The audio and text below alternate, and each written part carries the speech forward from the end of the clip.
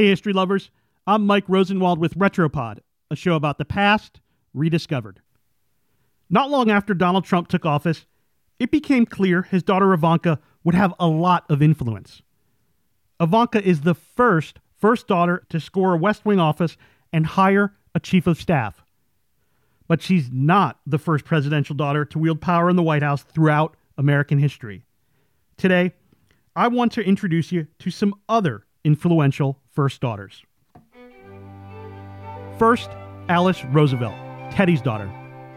Alice Roosevelt showed up in Washington as a full-scale teen rebel. She would smoke cigarettes on the White House roof to protest her father's strict rules against women smoking. Roosevelt once declared, "I can either run the country or I can attend to Alice, but I can't possibly do both." But after maturing a bit, Alice had a real impact in the administration. She had a way of convincing people to do things for her dad. He even trusted her to carry out diplomatic missions.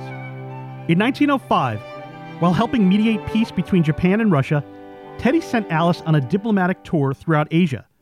She had one-on-one access to some of the region's most powerful figures. She also struck up a romance with an Ohio congressman she would later marry. Maureen Reagan, daughter of Ronald, was another influencer. Mermie, as her dad called her, lived at the White House during much of her dad's presidency, where she was reportedly a voice of moderation on women's issues. Later, she was active in party politics. She co-chaired the Republican National Committee and ran for public office twice in California, though she was unsuccessful. And then there's another Roosevelt, Anna, daughter of Franklin D. Roosevelt, perhaps the most influential first daughter ever. FDR turned to his daughter to accompany him to important events when his relationship with Eleanor Roosevelt became strained and distant.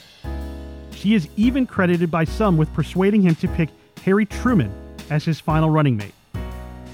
Anna was working as a journalist on the West Coast when Roosevelt asked her to come back to Washington during World War II. In Roosevelt's last year in office, Anna ended up running the White House. She ran his social calendar and took a hand in managing access to him. It was Anna who the president asked to accompany him to meet Winston Churchill and Joseph Stalin at the Yalta Conference after the war. In fact, historian Doug Weed told our Can He Do That podcast that First Lady Eleanor came to Anna begging to be put on the manifest for the Yalta trip. Anna said no. Telling the First Lady no? Now that's power. One of my favorite first daughter stories, though, comes from Margaret Truman. She wasn't the most influential in policy matters, but she sure had an impact in Washington. In protecting Daddy's little girl, Harry Truman got to show his tough guy side. When Truman became president, Margaret made a name for herself as an enthusiastic, if not accomplished, singer.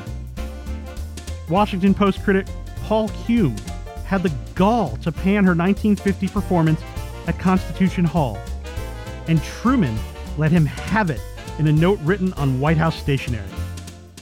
"Someday I hope to meet you," President Truman wrote. "When that happens, you'll need a new nose, a lot of beefsteak for black eyes, and perhaps a supporter below." I'm Mike Rosenwald. Thanks for listening. For more forgotten stories from history, go to WashingtonPost.com/Retropod.